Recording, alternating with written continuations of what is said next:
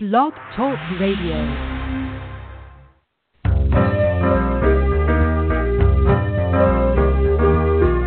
You're listening to Starseed Radio Academy, empowering Starseed to better serve the planet.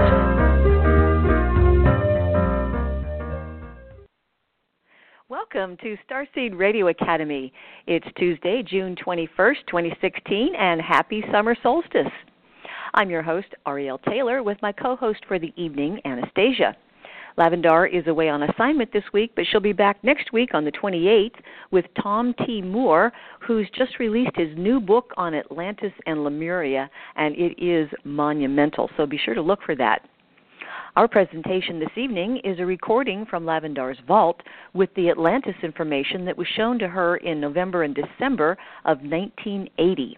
For 5 hours every day, she was given truth about Atlantis in the form of holograms and telethought communications from the Pleiadian starship known as the Star of Bethlehem.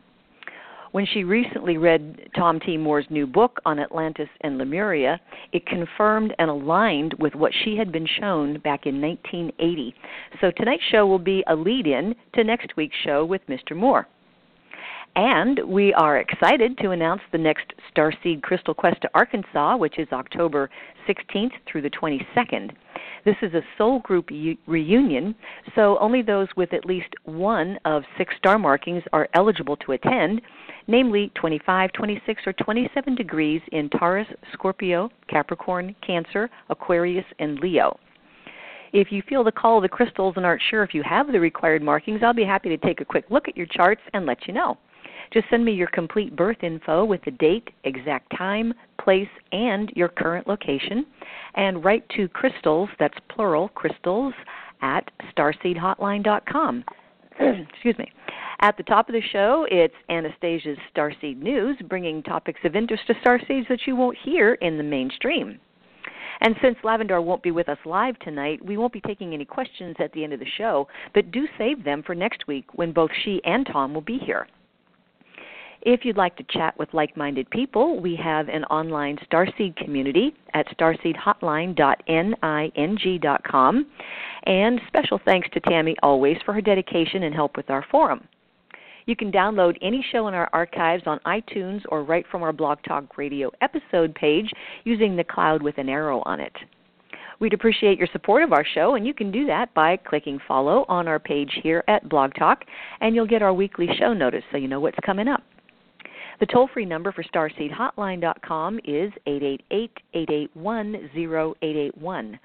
The Stage 1 Starseed confirmations are based on Lavandar's discovery of star markings and your natal astrological chart, and the Stage 2 session is a one-on-one phone session available with Lavandar, Anastasia, or myself. Remote healing sessions for people and pets are also available with Tammy. And if you have a birthday coming up, you don't want to miss out on your 10 hours of power. You can find out when that happens by requesting your solar return timing, and you can also read about that in our Vault of Knowledge. And if you want a Stage 2 interpretation of that chart, please order it at least 2 or 3 months ahead of your birthday to make sure you get it in before your 10 hours because we do have a waiting list. So first this evening, I would like to introduce Anastasia with her very popular Starseed News. And let me get your mic open. It's still spinning. Okay. Welcome, Anastasia. Well, good evening, Ariel. Good evening, Starseed listeners. Great to be back. Boy, is it hot in my neighborhood. I'll bet it's kind of warm in yours as well. Summer solstice. Yeah, especially down in the south where we kind of are. Well, summer solstice started yesterday, and do you all know that's the earliest summer solstice in 120 years, according to Farmer's Almanac. Now, also, we had a full moon yesterday called the Strawberry Moon. Today, it's waning gibbous. It's just 98% full, lost 2% of its fullness in 24 hours. Now, since this full moon occurred 11 hours prior to the onset of the solstice, this moon is the last full moon of spring. There's also almost no chance of solar flares. NOAA forecasters say that the chance of a strong flare today is no more than 1%. Actually, right now, solar activity is low and is likely to remain so, they say, for the rest of the week. Well, there is a record-breaking heat wave that has taken 4 lives as it has scorched the southwestern United States. At least 4 people have died in a record heat-setting wave that has engulfed the southwest. The deaths occurred in Arizona, where the temperature hit 120 degrees in some places. More than 30 million people are currently under heat warnings or advisories. There has been a magnitude 6.1 earthquake recorded near Papua New Guinea. There was no injuries reported. This occurred today. And a 6.3 earthquake off of Vanuatu. That just occurred a couple of days ago. No tsunami alert was issued, and there were no damages reported. But when it comes to earthquakes in the San Andreas Fault, well, they have discovered an earthquake motion detector. Wait a minute, let me back up. I got ahead of myself here. They have discovered large-scale motion along the San Andreas Fault line, thanks to a new analysis of existing data. Now, they've come up with a way of interpreting data, and the previously uninterpreted data showed vertical movement of the fault's crust, and they said that was over an area of 125 miles. This is a rather complex story to report since it's pretty scientific from a geological point of view, so I tried to boil this down, and I hope I didn't make it too nonsensical here. But anyway, the bottom line is that these hot spots have been known about, but previously they've been unable to pinpoint their location. And while they've predicted them in previous models, right now we have the first time that scientists have been able to block out enough white noise and pinpoint the locations of these movements. They're hoping that perhaps this may enable them to better predict coming activity on that San Andreas Fault, so we'll see. Wow, that was tough. I hope you made some sense out of that. I got it. Okay, good. Well, anyway, Greece had a tornado. Can you imagine that? A tornado went through a city in Thrace, which is in northeast Greece. They said it spread panic and destruction in its path earlier today. They say that the extreme weather phenomenon for Greece, not for Kansas, but it came in the wake of 3 earlier tornadoes that had swept through the plains where their crops were destroyed. Wow. 3 earlier tornadoes, that's 4 total recently in Greece. Excuse my raspy voice, everybody. I happen to have hay fever. And as you've noticed, over the weeks, I'm sounding more and more like, I don't know, Darth Vader or something. So please pardon me. I'm really not all that spooky. And I'll try to get through this broadcast. You know, I talk all day long and do sessions, and the later the day gets, the more rough I sound. Well, they have developed a supercomputer in China that has been made without U.S. hardware for the very first time. I think that this is an important news story. It's a Chinese supercomputer, which has been named the world's fastest computer for the 7th year in a row. But as I've said, unlike previous winners, this year's champion uses only Chinese-designed processors, which actually is beginning to represent a decline of U.S. dominance in the computer industry. And what they are using in these Chinese-developed computers are called Shenwei processors. These processors are capable of 93 petaflops, or a quadrillion calculations per second. A quadrillion calculations per second. Wow. And this computer was designed for use, and they say, in engineering and research, but no telling what they will use that for. Isn't that incredible? Y'all remember those floppy disks and our old computers that clunked along? What a time and what a development in the past 25 years. Amazing. Well, we're talking a little bit about technology tonight because there were some important articles I wanted to share with you, some of them about our privacy and what's going on out there in the technological arena with that. Banks are now opting to scan fingerprints and faces for account access instead of using passwords. And they say that they probably intend to discontinue the use of passwords forever. This is just a precedent for what is coming.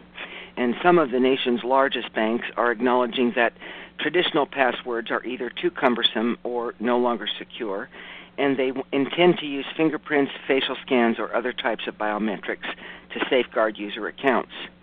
Well, millions of customers at Bank of America, J.P. Morgan Chase, and Wells Fargo routinely use fingerprints to log into their bank accounts through their mobile phones. Now, this feature, which some of the largest banks have introduced in just the last few months, is enabling a huge swath of the American banking public to verify their identity with biometrics. And millions of additional customers are expected to opt in as more phones incorporate fingerprint scans. Now, all of you should know that the trade-off is that in the quest for security and convenience, and maybe other things as well, customers are handing over the marks of their unique physical identities. Convenience may not be a good reason to do it. Southern California, they say, is in a power grid emergency. With all of this heat going on, I don't suppose we should be surprised. According to this article from a website called shtfplan.com, customers should expect 14 days without power. Now, this is not an official newscast. I'm just reading to you what this article said, and then I'm going to give you a quote from Reuters, so don't hit the panic button. But it's probably a good idea to be prepared. According to this article, the Los Angeles metropolitan area and most of Southern California can expect blackouts this summer. The power grid is under direct threat as a result, who would have thunk it, of the unprecedented but little reported that massive natural gas leak at Aliso Canyon that was going on for 4 months, and now the intense summer heat wave is setting in. Now, according to Reuters, California will have its first test of plans to keep the lights on this summer, with record-setting heat and air conditioning demand expected in Southern California. The state's power grid operator issued a so-called flex alert, urging consumers to conserve energy to help prevent rotating power outages, which could occur regardless of consumer conservation. Electricity demand is expected to rise during this unseasonable heat wave yesterday and today, moving forward, with the forecast system-wide use expected to top 45,000 megawatts. And that could put stress on the power grid, particularly with the discontinuation or the leak of Aliso Canyon following that massive leak at an underground storage facility in October. So there we have it. A little bit of power shortage possible in Southern California. And you all are smart. You know what to do to prepare. Well, a lot of us like pizza. Some of us like pizza. Some of us know better than to eat pizza. But anyway, we're used to being surveilled by government now. There's cameras on many corners. Just a lot of surveillance going on. If you live in Great Britain, that's just a way of life for you. And Big Brother tells us that if we have nothing to hide, we have nothing to fear from the surveillance state. Well, now a new effort by Domino's Pizza Enterprises to start tracking their customers via satellite is a perfect example of just how eager corporations are to jump on this bandwagon of surveilling everybody. Now, they use the justification that they use for surveilling people is improved customer service, or maybe even the ability to deliver a higher quality product. Good grief, it's just pizza. But the reality is now that Domino's is going to start tracking their customers' every move between the time they place their order to the time that they pick it up. And all the while, they're going to be collecting data on personal life habits. Bloomberg reports, I quote, Domino's Pizza Enterprises, Ltd., Australia's largest pizza company, will on Monday start using satellites to follow customers as they approach stores to pick up orders. Now, by the way, I'd like to insert something here. We have quite a few Starseed that listen to this broadcast from Australia, so it's relevant to all of you out there. Anyway, I continue. By tracking pizza lovers on the street, Domino's can wait until the last moment to start cooking and ensure that their orders stay fresh, the company told Bloomberg. Now, from next week, customers in Australia who use smartphones to pick up pizzas can choose to be followed by Domino's tracking system. They can also specify whether they're coming in on foot, on bicycle, or by car. Cooking starts when the map shows that customers are within range, the company has reported. Well, now, the idea for Domino's... There's wrong with that. There's something wrong with that. I'm telling you what, people, this is becoming like a bad sci-fi movie every passing month. Well, you know, everybody's going to fall for that, of course, people being what they are. They think that it's a great service. But the reality is that this type of surveillance is merely conditioning to get people into a mindset that it's just perfectly acceptable to be watched, whether it's by a corporation, a third-party entity, or the government. It's getting people accustomed to living in a surveillance state. It is conditioning. And this is just part of the conditioning for the dysfunctional world to come, that they are preparing young people, particularly new generations, to get used to this sort of thing. It's becoming the wave of the future. So anyway, if you live in Australia and you want to get Domino's pizza, maybe you could order it on the phone or just drive by and pick it up instead of using your smartphone. Those smartphones, as we are soon to find out with the next article, are just becoming a way of really invading everybody's privacy to the maximum. And why do I say that? Well, Facebook, for instance. Did you know that your Facebook mobile app has complete access to your phone's microphone? Well, maybe you did and maybe you didn't, but maybe you didn't know what they're doing with that. Recently, an expert has come out to claim that Facebook may be listening in on your conversations. A mass communication professor at the University of South Florida believes the app might be using people's microphones to gather data on the content of people's conversations. Now, Facebook admits that the app is capable of listening to what's happening around it. Excuse me, I beg your pardon. But claims the feature simply identifies what people are listening to or watching as a means of conveniently posting about it. Now, currently, the feature is only available in the United States and has been available for a couple of years, according to Facebook. Excuse me, my computer just refreshed and I lost my place. Isn't this fun? This is just down-home news. Anyway, according to a report in The Independent, this expert that I just spoke of, this professor, has said that the tool, the app, appears to be using the audio it gathers not simply to help out users, but might be doing so to listen into discussions and serve them with relevant advertising. She says that to test the feature, she discussed certain topics around the phone and then found that the site appeared to show relevant ads. Now, this professor said she was not convinced that Facebook is listening in on conversations. It may have been that she was searching for the same things that she chose to discuss around the phone, but she said that it wouldn't be a surprising move from the Facebook site. The claim happens to chime in with anecdotal reports online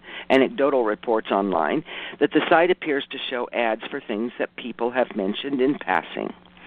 So all of you out there that are on Facebook and have your phones on, have you noticed that the ads are showing up based on maybe what you've been talking about?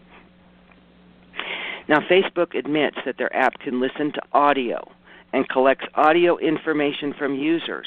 Did you all hear that? But that the two are not combined, according to Facebook, and that no audio data is stored or correlated with advertising.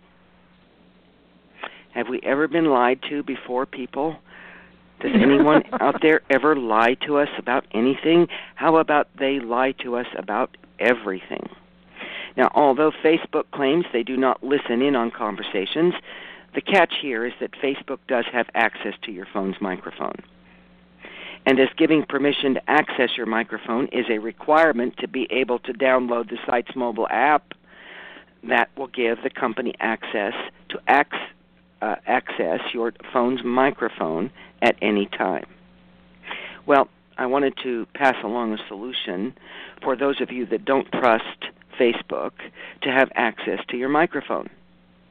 So one simple way is to uninstall the app altogether. and simply access Facebook from the mobile site itself, thus never having to give any permissions to access your data or your microphone. Might be a good idea. Another fix is to turn off the microphone in the phone settings, which is, according to this article, relatively easy to do. Since this is done at the operating system level, doing so will mean that Facebook loses the ability to access your microphone completely. Now, on an iPhone, this can be done by entering the app's settings. You go to the privacy setting and then switch the slider for the microphone to the off position. If you have an Android phone, go to the settings and then privacy, and then go to app permissions, go to your microphone, and from there you can change the permissions that the Facebook app is given. So that's how you do it. I think that knowledge is very important and that so many people don't know what's going on, so you need to know. And people don't read the fine print when they sign up for an app or they download it. You always generally click an accept button and without reading it. So just to let you know that when you've downloaded that app, you've given Facebook permission to turn on your microphone and have a listen to whatever's going on, no matter what they say. If you're comfortable with that, okay. If you're not, I've told you what to do about it. Well, this is an article from Starseed listener in Indiana. Her name is Carol, and I want to thank her for sending me this. And I told her I was going to mention her in tonight's news because of her good deed. The article comes from a website called, now, look, I got ahead of myself again. I think, never mind, forget it. I didn't write it down. I'm so sorry. But the article says, the headline is, Cell phone radiation boosts cancer rates in animals. A $25 million NTP study finds brain tumors in these animals, and the U.S. government is expected to advise public of its health risk. Well, we shall see. As I got into this article, I saw that it was perhaps more making predictions than it was actual assertions. So I'm going to give you the scoop on this and see what you think about it. But the United States has a national toxicology program. I didn't know about that, NTP for short. And this article says that the National Toxicology Program is expected to issue a public announcement that cell phone radiation presents a cancer risk for humans. We'll see if they do that. It says that the move comes soon after its recently completed study showed statistically significant increases in cancer among rats that had been exposed to cell phone signals for 2 years. Now, the new results contradict the conventional wisdom that such effects are impossible. Scientists have been asserting for some time that there's no cancer risk from cell phones. Well, now the new data redefines the cell phone radiation controversy. The safety of cell phones has been debated for more than 20 years, especially after the International Agency for Research on Cancer identified RF radiation as a possible human carcinogen in 2011. Well, the NTP radiation project, which has been underway, they say, for more than a decade, is the most expensive effort ever undertaken by the toxicology program. They say that they spent more than $25 million so far to test their theory, which isn't a lot of money when it comes to research, actually. They probably should be putting billions into that if they can't find the quote-unquote evidence that it isn't good for us. But there you have it. So we'll see if that hits the mainstream news, if that actually is issued as a public announcement. I powerfully doubt it, but we shall see. Well, scientists are discovering a way to turn trash into fuel. This is our high hope article for tonight. Made me feel really good to read it, and it's really good news. A recent analysis on plastic use is confirming that the peril is descending on the world's oceans as well as entire ecosystems because of our plastic dumping and our plastic use. Now, this is according to a report published by the Ellen MacArthur Foundation that by the year 2050, there will be more plastic in the oceans than there are fish. We've talked about this before. But right now, one garbage truck of plastic is dumped into the ocean every single minute. And as humans continue to create more than 100 million metric tons of polyethylene a year, scientists and environmentalists alike are scrambling to find a way to reverse the detrimental effects of plastic waste. Well, now scientists from the U.S. and China appear to have found the best way to do that. And they've described how they can carry out an efficient and selective degradation of polyethylenes into liquid fuels. And this was revealed in a recent study published in the Science Advances journal. Instead of throwing plastic into the oceans or into holes in the ground, it can now be used as gas for your vehicle. Isn't that wonderful? Now let's hope that they get the money to implement this, that they do it. You know, there's so much resistance by the powers that be to inventing things that can offset the income by those that are making money by what's going on. But, you know, even those that are into fossil fuels and such have to admit that if we are drowning in plastic, gasoline from fossil fuels will do us no good. So let's hope that this occurs, that they are able to recycle this plastic and turn it into gas for our cars. That would be just absolutely wonderful. And I think that maybe that will be forced upon us. So good news in that department. I'm overjoyed about it. You know, I'm always ranting and raving about plastic. So that's a wonderful, wonderful thing. You see what we can do when we just let the light in and put our heads to the use of helping others and helping the environment. The wonderful things that human beings are capable of. And all of you Starseed out there, you represent the best of that, the brightest and the greatest hope of that. So I appreciate all of you, each and every one of you, you beautiful souls. You bring me joy. I appreciate you. I send you a wave of love and light for the coming week. And just keep on emanating, keep on shining. That's what we need. And those of you that have resources, let's put those resources to these kinds of projects and things that are going to turn our world around. I had a woman come to me recently that got involved in an earth building project. She learned how to make mud houses and so on, and how to live off the grid, and she's all into that, and organic gardening, and she was just an inspiration. And all the rest of you out there listening to that are of the same mindset. You're the hope of the future. We just have to press on and make that happen. And she was a wonderful example of someone who actually quit talking about it and rolled up her sleeves and got into it. And it's just wonderful. And you know, with the way it's going, we are going to be seeing more and more of that by brilliant people such as yourselves. So thank you for being there. Thank you for being on this earth at this time. And sometimes you all wonder what your mission is. You're all anxious to fulfill your mission. Your mission's right here and now in how you live every day and the choices that you make. Sometimes the biggest mission comes in the smallest motions. Every little thing you do makes a difference. How about thinking about that being your mission for a while? You know, there's an old saying, what do you do before you're enlightened? You chop wood and you carry water. What do you do after you're enlightened?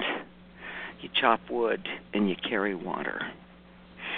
Sometimes the answers aren't so much in the stars as they are in the dirt and in the earth, in nature and in your everyday life.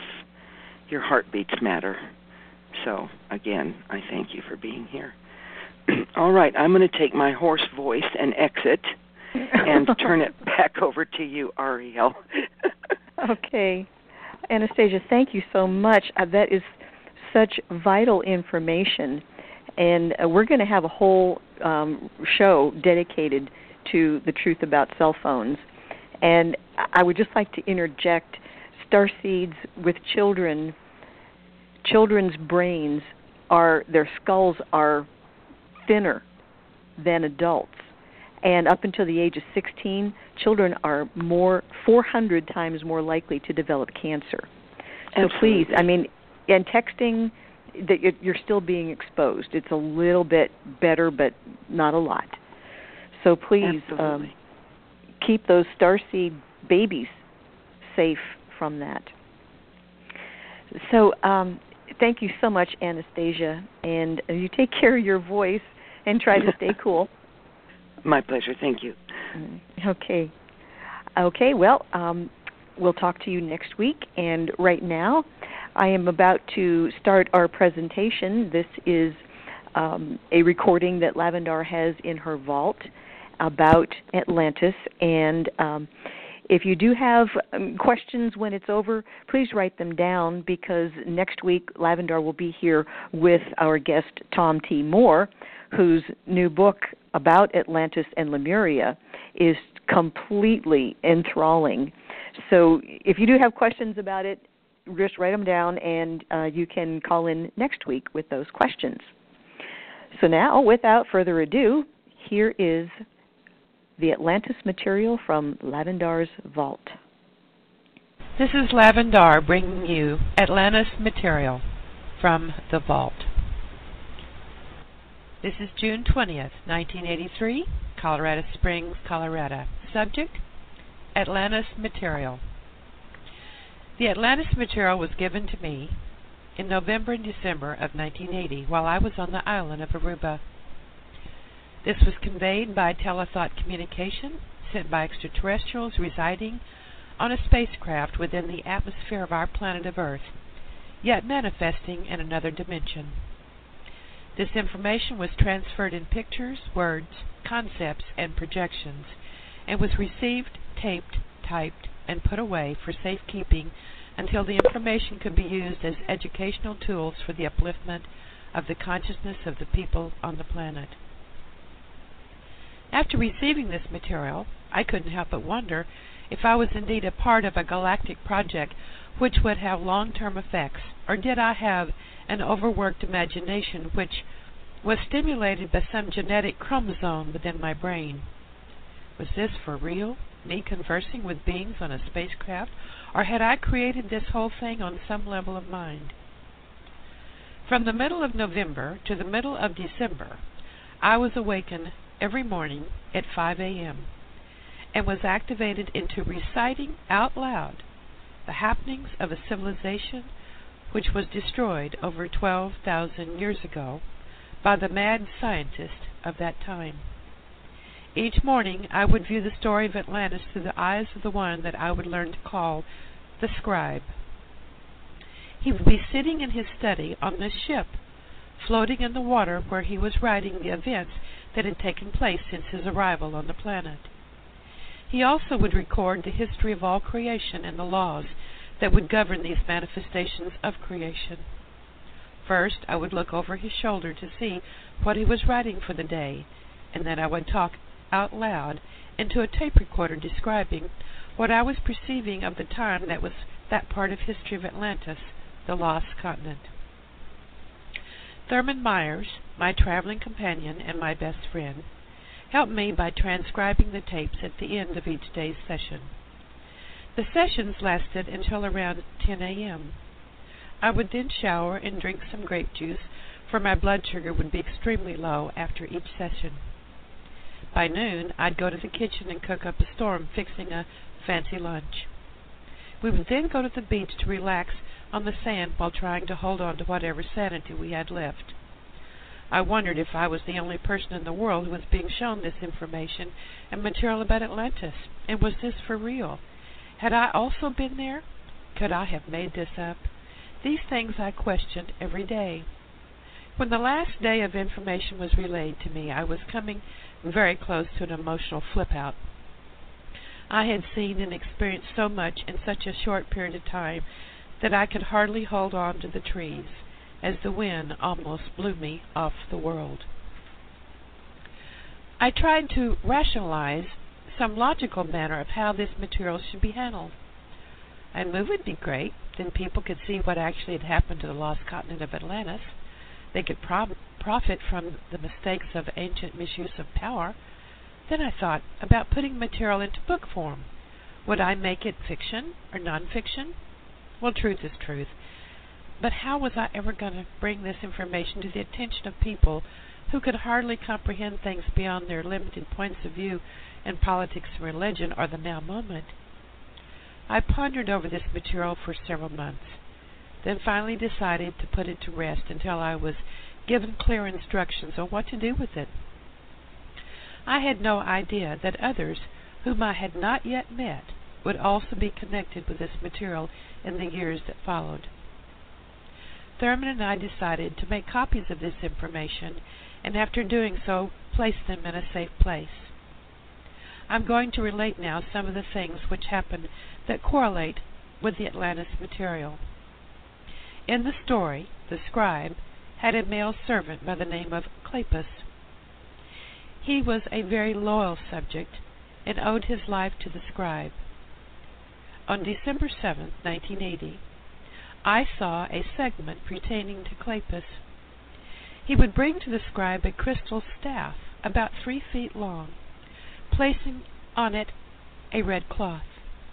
The scribe would use this for balancing procedures and would use it often to counteract the energies coming from the city created by the mad scientist.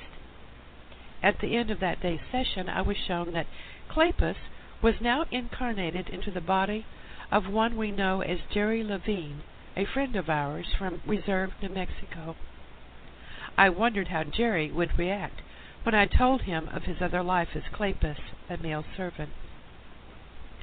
On December 22, 1980, we arrived in Reserve, New Mexico, with another friend of ours, Gina Bilodeau. I informed Jerry of a tape that I wanted him to hear. I tried to prepare him and told him to secure himself by having a beer. He told me that first he wanted to show me something which he had hand-painted on a scroll. Then he pulled out this long piece of paper, and it was drawn a red cloth with a crystal staff. And the scroll, it was dated December 7th, 1980, the same date as the information that I received about Clepus. I was speechless. Here was my first confirmation that the Atlantis material was real, something beyond a coincidence. I was the one who needed the beer. I played the tape for him of the session about Clepus. He seemed pleased, but restless with the information. He didn't know quite how to take all of this, and it took him several months to really absorb what had happened to him. Neither of us talked about it again until later the next year. It just seemed, just too much of a coincidence. At that point in time, I didn't really want to consider anything else. Now to go to another date, still the same story. One of the reasons that Atlantis was destroyed was because of the misuse of power in many areas. But the misuse of vibrational music contributed heavily to the final decision to wipe Atlantis off the face of the earth, and wiped it was. For thousands of years, it has remained buried under the Atlantic Ocean, with very little physical evidence surfacing to acknowledge the possibility that such a continent even existed. How could such an advanced race of people destroy themselves? What was the contributing factor behind the scrubbing of an entire species? What cosmic laws were broken? And who were the souls that lived then? Are they back now? These are some of the questions that we would like those reading this to ask themselves. If you have lived at that period of time, then what was your contribution to this action? That should raise the hair on the back of your necks, for almost all of you have been connected to Atlantis in one form or another. If not directly, then indirectly through others that you have known and loved on this planet. No one ever really escapes the memories of Atlantis. In the last days of Atlantis, a group of scientists got together and decided that the people should be controlled by vibrational music. A device was engineered to wear on the head. It consisted of quartz crystal, ruby, gold, silver, and copper. Everyone was to wear this device, and if they didn't, then punishment would ensue. It was the theory of the High Council of Elders that Atlantis would become a more productive country if energies could be controlled through orchestrating the people, and certain music was designed to enhance the daily workers that kept all parts of the country in operation. The people liked the music and looked forward to the new and visualization vibrational patterns. They didn't mind this kind of control, not really. They felt better and became model citizens, and growth and advancement was visible. So the practice of wearing the headsets became as normal as one wearing clothes. The masses just never thought that that headset that they were wearing every day would contribute to the downfall of one of the most advanced civilizations that your planet has ever known. Had they even suspected that it would be turned on them, maybe, just maybe, the story of Atlantis would have been different.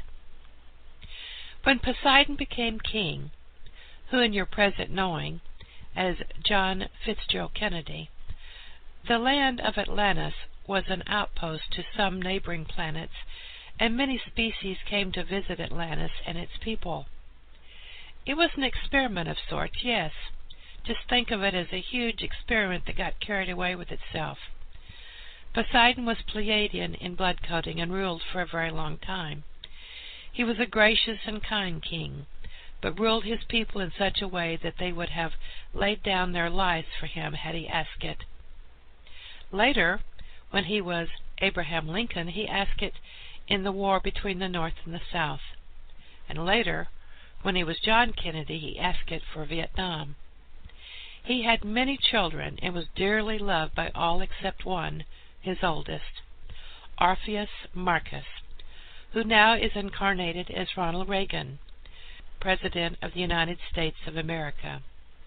When Poseidon died, Orpheus Marcus took the throne, and it was not his father's wish that he do so.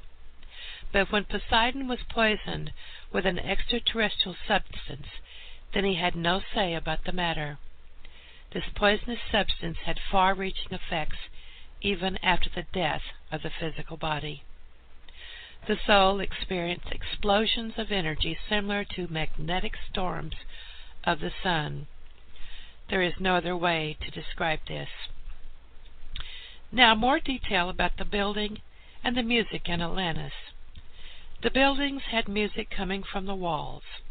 As a person walked on quartz cobbled streets, the music in the headset would be stimulated by the energies of the quartz in the streets.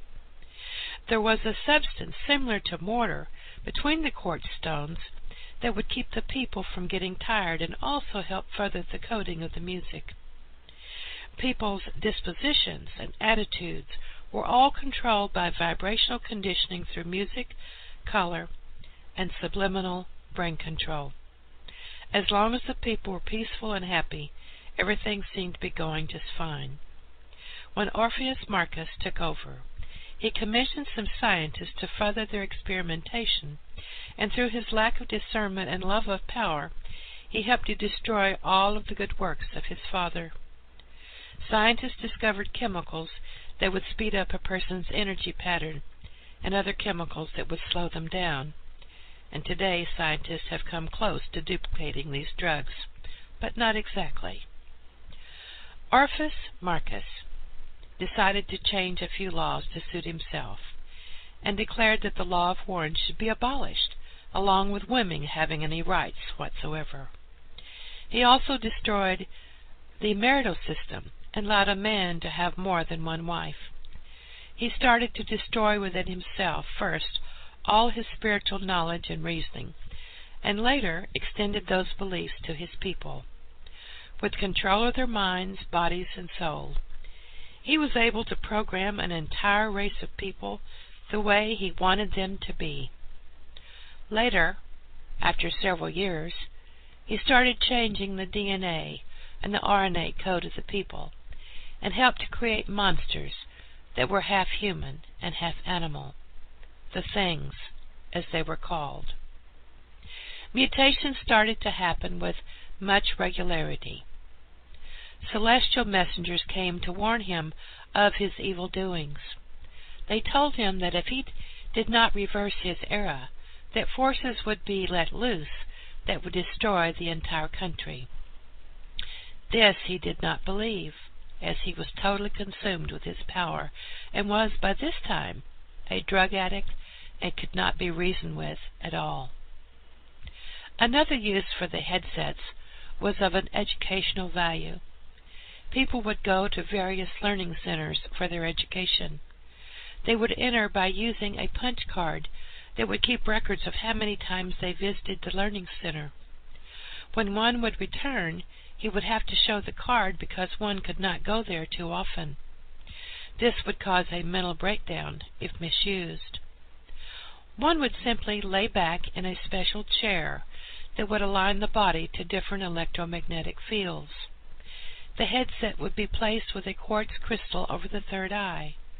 A disc would be placed in the headset, and music, color, and sounds would enhance the vibrational conditioning of the learning process. This kind of learning was fed at harmonic rates that caused very high levels of awareness to take place. What would take 1 year to learn in reading could be obtained in minutes at this very accelerated rate of comprehension.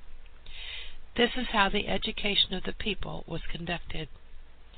After the session was over, the headset would be worn with certain music reaffirming everything that was beamed from the headset earlier. It was through this educational manner that discs were tampered with, and the distortions were set in motion. People had given up their free will in order for a saner society to develop.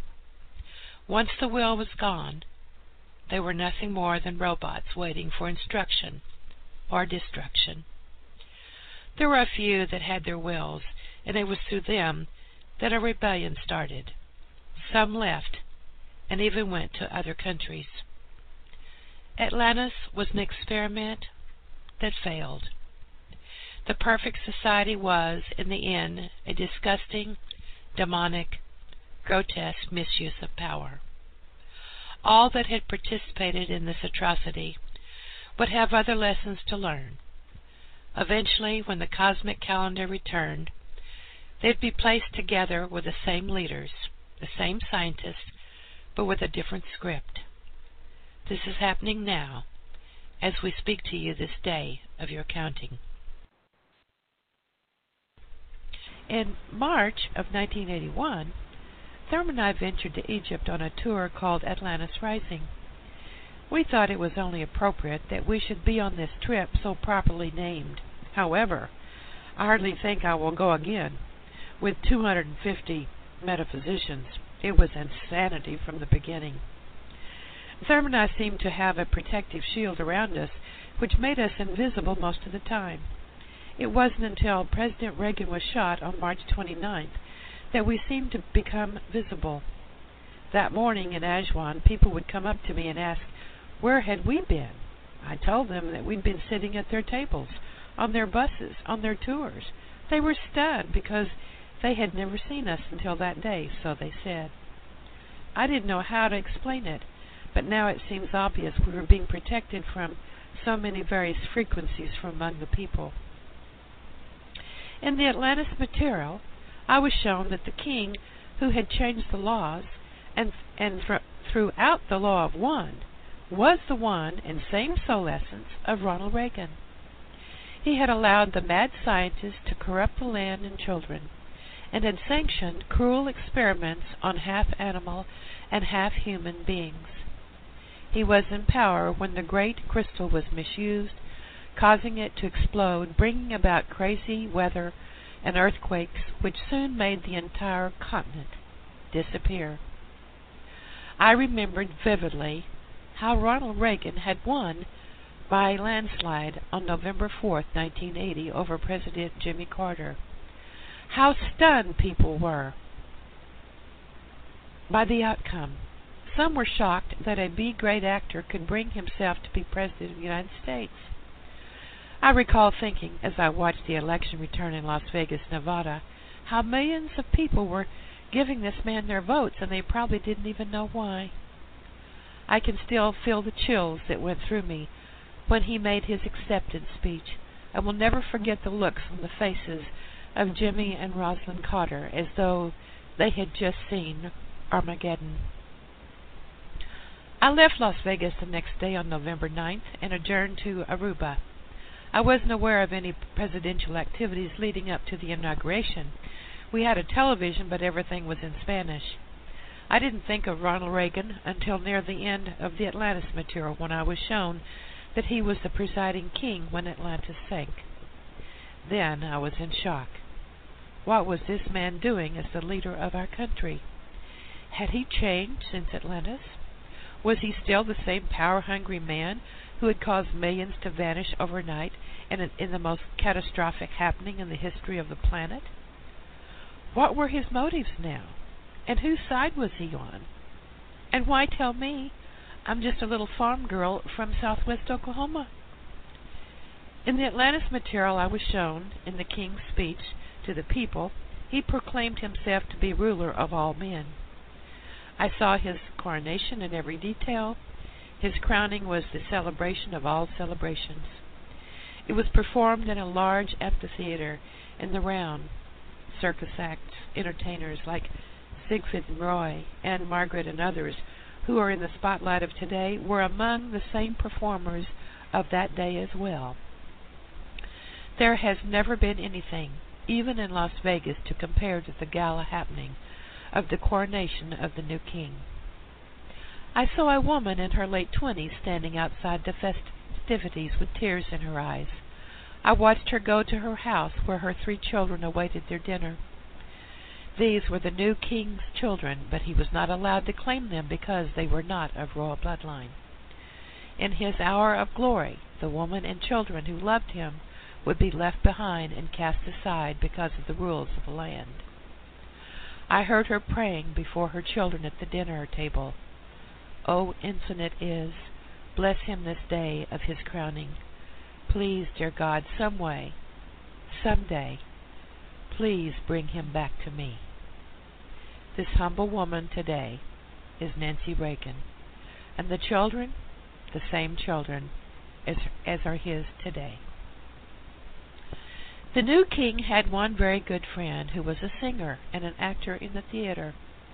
As a special surprise for his coronation, the scientist had developed and placed in his friend a mechanical voice box which made his voice so beautiful and with vocal range so precise that the sounds could activate the sexual glands of all the women who would hear his voice. That friend was the sole essence of the one that we now call Frank Sinatra. Women swooned, falling at his feet in those days, even as in those days, like today. As you remember, back in the 40s, a skinny kid from New Jersey had women falling all over themselves. There was no logic. They all acted as though they were experiencing the effects of some aphrodisiac. Was this soul memory? Had some of them lived in Atlantis? Could all of this be happening again? On December 11th, as I arrived at the Miami airport, I picked up a newspaper. I hadn't seen one for a month. The first thing that met my eyes was the picture of Ronald Reagan with his arm around Frank Sinatra, and the caption read, Sinatra, inaugural chairman. I almost fainted. Thurman propped me up because he knew what I was experiencing, a realization only he could share at that time. We both looked at each other and was unable to really say a word. Slowly I walked to my next plane with my heart in my throat. As Thurman was catching a different plane, we parted with the realization that it was not an accident that Sinatra was to be the inaugural chairman. In charge of all the festivities for the president. Was history repeating itself? Were these two back again in their famous duo? So many questions were bombarding my mind as I boarded my plane for Denver. Answers? Are you kidding? How was I ever going to convince anyone of the things I knew and what I was thinking? The whole prospect made me nervous, and as a consequence, I ordered a double martini and promptly fell into a deep sleep from the remainder of the flight. To this day, Thurman has never revealed to me how he felt, but I think I had felt enough for both of us. I didn't see the inauguration, but I heard that it was one of the most classy acts to hit Washington in a long time. I tried not to think too much of Ronald Reagan and Frank Sinatra in regard to the Atlantis material. They were a part of it, but were not the main characters of the story. In fact, they were just bit players in the whole scenario. Well, back to Cairo. We were getting off the train in Cairo from Majwan when we received the news of the assassination attempt upon the president. I began flashing like a neon sign. It's useless trying to put on paper all the thoughts and feelings upon hearing the news. Here we were in the Middle East, and where was my passport? Were the natives going to remain friendly? My strongest thought was that I must get to the hotel and into a tub of water, which I did as soon as possible. While in the tub, I heard again from the guides who had brought the Atlantis material to me. They told me to go and find Mahmud, the keeper of the pyramids, and ask if we could secure it alone so that we could pray for our president. Also, I was told to locate 10 others and take them inside the Great Pyramid of Giza and allow each one to hold a crystal. Once inside, I was to await further instructions. As I walked from the bathroom, I seemed to be floating on another type of energy, something that wasn't my own. My brain sped up, and my vision was so accurate that I was seeing through the walls.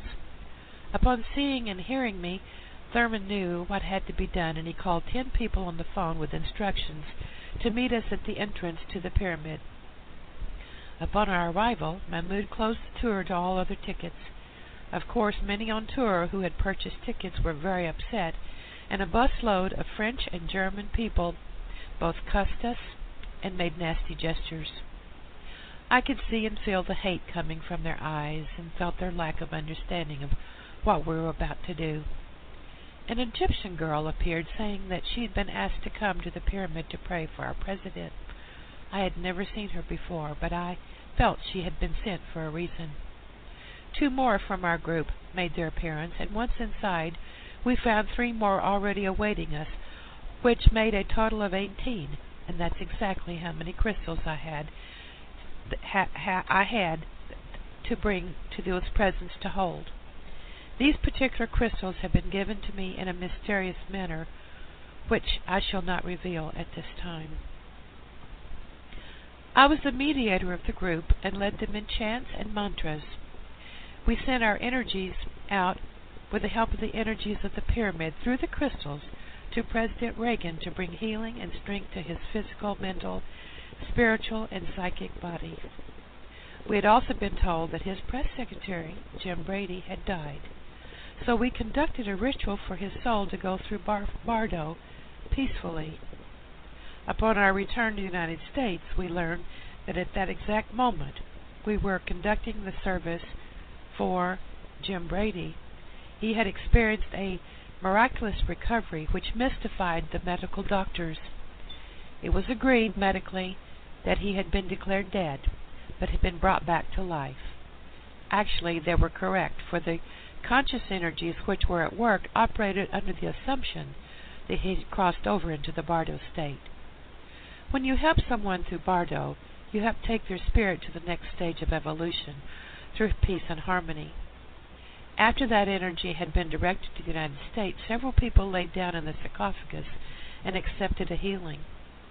That day in the pyramid was of special significance to all of us. Although I had asked that all the crystals be returned to me after the service, 2 of those present did not return them, and I don't know what has happened to the crystals or to the people. Did we interfere in the matters of God? Were we playing God? What were the powers of that great pyramid, and what powers of energy were in those crystals? Who were these beings conducting the healing exercise? And if it's true that Ronald Reagan was the king of Atlantis when it went down, then why was it important that we helped to save him? Was he now the good king, making restitution for past mistakes? Did his soul need to balance the karmic debt to millions of people from Atlantis? Were we helping to establish a new galactic walk-in energy, which would help the president to bring about the balance needed? These things I've asked myself 100 times since that day. All of this wasn't exactly a confirmation of the Atlantis material. It wasn't provable, as with Jerry Levine, but still it hit home as a contributing factor, helping to bring forth this truth about the Atlantis material, because when the truth hits you, you just seem to know it. 1 week before the healing session in the pyramid for the president, I had experienced another segment of the Atlantis material while I was lying in the sarcophagus, where I was shown the final chapter from the scribe. The dark forces, Belials, had infiltrated the light forces and had found a way to help eliminate some of the 12 who had been brought to the planet. As I was awaiting the scene to begin, I became aware of the presence of a very strong cobalt blue light which seemed to pervade the king's chamber. I knew then that was what was about to happen, was to see the most important segment, the final chapter of this incredible story. The beginning scene showed Cleopas, the scribe's servant, walking next to the crystal cylinder which contained the body of the scribe. This surprised me and brought tears to my eyes. Cleopas was holding a copy of the records which the scribe had written and already placed in 4 other places around the world. I didn't consciously know that there were other copies of his writings, although it would stand to reason that there should be a backup system for future discovery. Cleopas carried the records in a box, so I couldn't really see how the information was conveyed. Later my impression was that it was coated in quartz crystal, such as maybe a crystal skull. The Atlanteans were very advanced in all technology and would know how to secure delicate information in a protective way to prevent misuse of the information. Once those who had the proper attunement and blood coding of remembrance would be able to tap these records at the proper time. Safeguards were placed over every set of records, for the balance of the planet was at stake. Never again would this valuable information be used by the dark forces. This is the reason for protective energies 24 hours a day of Earth time, which is placed over this information and all the places where they are. Cleopas left Atlantis with a copy of the records. I watched him as he finally took them to someone in France. I wasn't shown who at that time, but I was shown that it eventually came into the hands of Nostradamus, the famous seer of France in the 16th century. Later it was revealed to me that Merlin also had it in his possession, and he showed it to King Arthur, who in turn entrusted it to Sir Lancelot to be taken to the next destination. Nostradamus had previously been one of the original 12, and so was Merlin. It was planned that the record only be in the hands of one of the 12, or the energies of the bloodline of the 12. This was done for safety of information. Nostradamus used these records as a guideline for his quatrains, for which he later became famous. In these records were the ancestral bloodlines of how the programming would take place concerning the transmutation process of eliminating the laggard blood off the planet. This process would take thousands of years, for it all had to come about through the cosmic laws and would only work through a computerized time capsule to be released by cosmic planetary energies which had been set in motion and were irreversible.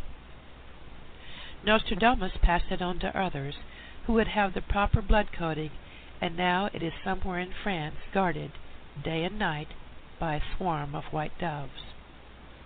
Although I was given the place, I will not disclose it in this writing. Later it was revealed to me that I had a relative whose name was Ed Criswell of Criswell Predicts, and he always said he was the incarnation of Nostradamus. It was Chris who helped throw me into the world to do psychic work and investigation, which brought me to this information about the records of Atlantis. Chris died on October 3rd, 1982, the same day that Mukhananda died. I visualized them leaving the planet hand in hand to further help to organize the next assignment dealing with the balance of the planet. In Chris's last year, he became an alcoholic, but after learning what information he carried in his blood and soul, it is quite understandable. For a time I was judgmental with regard to his behavior, but you know what? Not anymore. The information contained in those records is so mind-expanding that it is very hard to maintain Earth sanity and still keep an Earth balance. As I write this, I can feel Chris's presence and can still see his clear blue eyes, as though they were on this written page. Suddenly, a fire alarm has sounded in the building across the street. I am smiling and thinking of Chris making one of his dramatic entrances and exits like a showman. Several months after returning from Egypt, I made a trip to Reserve, New Mexico to see Jerry Levine, alias Clapus, to tell him of the final chapter of The Scribe. While talking to him, I noticed the color in his face changing drastically. When I finished telling him the story, he pulled out a piece of paper which had arrived from France. This paper now has been misplaced or has disappeared. It seems that his blood relatives in France had traced him to New Mexico and had offered him a piece of property in France if he could pay back taxes on it. It was a name similar to the name of the place in which I had seen the records to be. I felt an explosion in my brain. I wanted to run out of the building screaming down the street. Although I didn't, I surely wanted to. Instead, I calmly changed the subject and finished telling Jerry other interesting incidents of our trip. If Jerry was hit by what had just happened, he didn't show it. Months later, when I would bring up the subject, nothing seemed to register. For some reason, it almost seemed he was not supposed to remember the connection. I took it as a sign of safety of information. Was this all a coincidence? Is there such a thing? Who was setting this plan into motion? Was Jerry to pay the taxes and claim his right to the records, or was I to pay them for him? Why had Jerry's mind received and understood everything up to a point and then went blank? Was some part of him protecting his sanity, or perhaps even the records themselves? These were all things that I had to consider. Again, we didn't talk about this for another year. It was just all too much to think about, much less handle in an everyday existence. In fact, I chose to put the Atlantis material away and not talk of it or show it even to my friends. In November of 1982, I was led to show the material to actress Shirley MacLaine. There was some reason she was to know about this material. I remembered her saying, "Why are you showing me this?"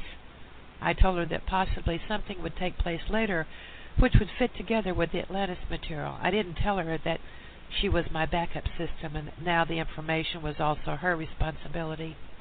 The timing was wrong, and her energies just hadn't shown up yet for that. She handled the information in a very cool manner, I suppose because of her professionalism as an actress. I wanted to shake her and just say, "Listen, Shirley, if I don't get this job done, then you'll have to do it." Instead, I pouted and poured myself another brandy. Atlantis didn't seem to be in any other person's recall bank but mine, at least not like I was experiencing. But the timing wasn't right, and as usual, I was getting very impatient. Once again, I put away the Atlantis material and turned my attention to other things. Then on May 3rd, 1983, Thurman and I went to North Carolina to see Andrei Puarich and his wife Rebecca and their 2 children. Andrea is a man of about 67 years, and Rebecca is about 30. It was he who discovered and promoted Uri Geller, the Israeli, who has the great power of telekinesis, the power of bending metal. Andrea had spent a great deal of time, money, and energy showing the intellects of the world the extreme possibilities of universal laws and concepts. He had written a book about Uri and his encounters with a spacecraft called Spectra.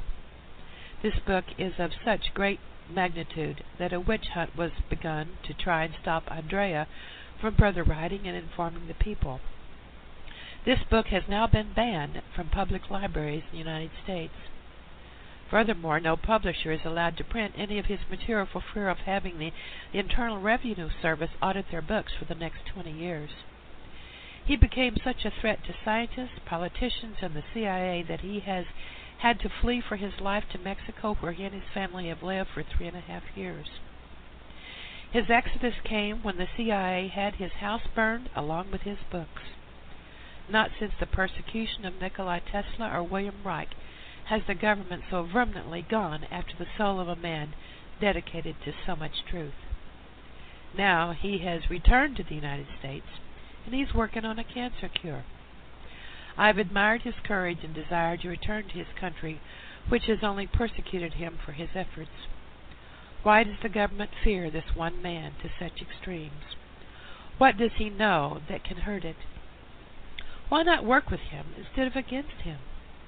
I wish I understood more about how our government thinks and works. One day, as we were sitting on the porch enjoying the countryside and visiting with these fine people, I decided to tell Andrea and Rebecca the story of the scribe and the Atlantis material. Just at the exact moment I had finished telling the story, the phone rang. Rebecca excused herself and went to answer the phone. Their phone is unlisted, and only a handful of people have it, and since we had arrived, the phone had not been working, and each time we tried to call town, a recording would tell us that the number we had dialed was no longer in working order. I just shrugged and thought it was another way in which we were being protected. Rebecca returned to tell us that some man had just called from that place in France. You know, the place that Jerry Levine had just been told that he needed to pay taxes, and wanted to know if Andrea had found the Book of Knowledge yet. He further said that Rebecca's mother had given him the phone number, and he left Rebecca a number for Andrea to call. I had not been aware of Andrea searching for the Book of Knowledge because I hadn't yet read his book and didn't know that Spectra had once told he and Yuri that they would find this Book of Knowledge. After relaying the message to us, we must have all looked like fried lightning bugs because our hair stood straight up on end. Rebecca pulled us all into the living room and showed us a map of France dated 1700. On the map was the name of that town, but it was spelled differently. As I looked at the map, a part of my brain started clicking, and I began to get dizzy. Rebecca was talking, but I seemed to be in a fog and couldn't hear what she was saying. Later, she repeated it for me. Her in-laws from previous marriage have a house in France, and they give it to her 1 month out of each year. Well, that just about fixed me. The whole thing was too much, so I retreated to the kitchen to busy myself cooking chicken soup. Andrea had to go to bed. Thurman took a walk in the woods, and Rebecca started the laundry and doing her duties. We all knew what was happening, but none of us was yet willing to talk about it. Only Rebecca mentioned it off and on for the next few days. Every time she did, I wanted to put my hand over her mouth. I just didn't want to hear it. I wanted to be finished with the Atlantis material. Who was going to believe it anyway? And then there was Andrea. He had not so much as ever wished that the Book of Knowledge would be within his grasp, for Yuri had not seen fit to help him even look for the book. His interests were in other things. I had been so excited upon so many different occasions that I was afraid to be excited anymore. But here was Rebecca, newly activated to the material, and she was so excited about it. Further, we certainly didn't want someone telling us about more work to be done, and this time it could be dangerous beyond belief. If the government had done terrible things to Andrea because of his book and beliefs, then what in the hell were they going to do to him now? Furthermore, what were they going to do to me? I tried to tell my paranoia to sit down and shut up, but facts are facts, and I couldn't ignore them. For a moment I flashed upon living on the farm in southwest Oklahoma, driving a tractor. Was this what my daydreams from youth had brought me?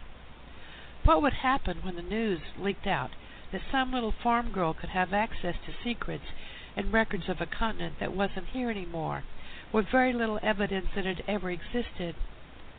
The whole scene was too much. With my temperament the way it is, I just said, screw it, I don't want to play anymore. However, things were happening in such a synchronized manner that I knew I was part of a gigantic plan, and my not wanting to play didn't seem to matter to the forces who were setting this plan into motion. If I didn't play, they had someone else to start where I stopped. Either I shaped up an attitude or I shipped out. It was very mathematical, simple, subtract me, add someone else, or let me play. I decided to play mainly because I had come so far, whether sane or not, and I wanted to see just how much further this information of the records would take me. I realized this would be dangerous, but then, what the hell? What was this book of knowledge? Would this information become public, or would this be the secret of my life? And that is the end of the reading of the material from the vault. Back to you, Ariel. Well, I sure hope that you all have enjoyed this presentation. And if you do have any questions, write them down, because Lavandar will be back next week with Tom T. Moore and more talk about Atlantis and Lemuria. His information is absolutely stellar and completely aligns with what Lavandar heard some 35 years ago. So we're really looking forward to next week's show. And until then, we wish you all a great week. And from all of us here at Starseed Hotline and Starseed Radio Academy, please remember, count your blessings every day. Good night, everyone. You've been listening to Starseed Radio Academy. Visit our website at www.starseedhotline.com.